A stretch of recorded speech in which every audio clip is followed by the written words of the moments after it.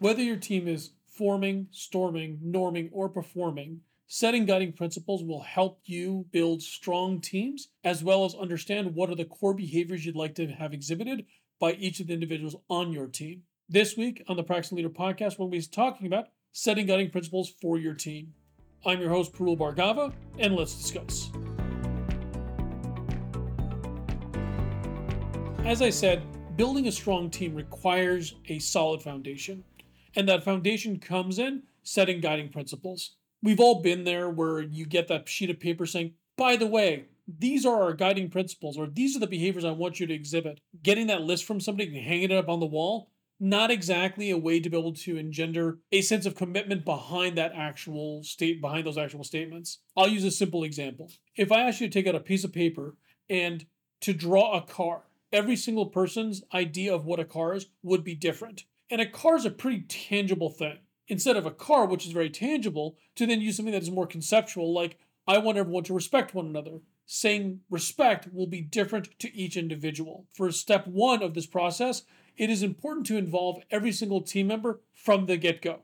This will allow you to be able to bring in their input as well as lock in their commitment, which is crucial for success. As in my example of talking about respect as a concept, to avoid misunderstandings, for step two, we need to make sure that we've brought everyone along and we're defining these concepts together.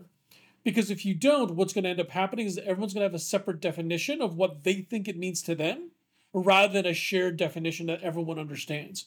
Having that shared perspective will allow there to be clarity, so that way you can avoid future conflicts. Every one of us has had both positive and negative experiences at work. It is important for us to be able to identify what people's concepts of both positive and negative are to help us understand what exactly do we want our group culture to be. Step three is to discuss both those positive and negative experiences together to identify what behaviors led to success and what behaviors to avoid.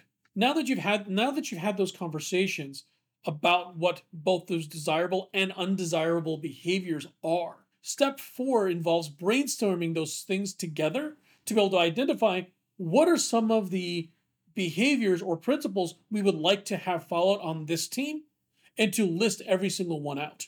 And just like with any other brainstorming exercise, write everything down, don't wordsmith anything, and make sure to include everyone's words on the brainstorming list. This will make sure that everyone feels like they're engaged and included in this process, and that's the way to be able to draw everyone into the conversation. By creating a concrete and actionable guiding set of principles, this will guide your teams toward success. Now that you've taken the time to brainstorm all of these ideas, begin narrowing these down to roughly 6 to 9 guiding principles or behaviors. This is where quality is better than quantity. This is where you want to take the time and make sure, as you're narrowing these themes down, that you're also double checking with each individual to make sure, hey, we're about to collapse these two ideas or concepts together, or these behaviors together. Does this still represent what you were describing? And taking the time to ensure that the team remains aligned on what the choices are for what those 6 to 9 are. The final step is to seek commitment from each and every team member. This is where I would go around the room one by one, ask them yes or no whether they can commit to these guiding principles. Don't spend any more time other than wait for an immediate yes or mark someone down as a no. Don't make a big deal about it, just simply move on to the next person and go around the room. If there's any hesitation, take the time to understand their concerns. This is where you'll be able to go through, have a conversation and say, hey, so-and-so, I noticed that you hesitated when I asked you if you're willing to commit to these guiding principles. That's okay. Can you give me more information? Can you tell me more about what causes you to hesitate? This will help bring out any sort of background or any sort of context that you may have been missed during the previous conversations. This will help everyone become more committed to what these principles are. That way everyone is on board. Taking the time to go through these steps, working with your team to identify these guiding principles, will allow you to be able to build a stronger team where everyone is headed in the exact same direction. When everyone is on the same page and working towards a common goal, success is just around the corner. If you found this video helpful and you're watching this on YouTube, please go ahead and give it a thumbs up and subscribe to the channel if you found this content to be valuable.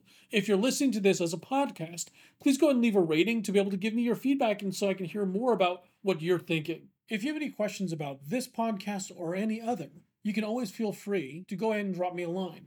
You can go ahead and give me a call at 206-651-4312 and leave a message. Or alternatively, you can send me an email at questions@thepracticingleader.com. I'll go ahead and weave it into whatever conversation we have in the next podcast and make sure that your question gets answered. This has been the Practicing Leader Podcast. I'm your host, Prul Bhargava, and I'll talk to you next week.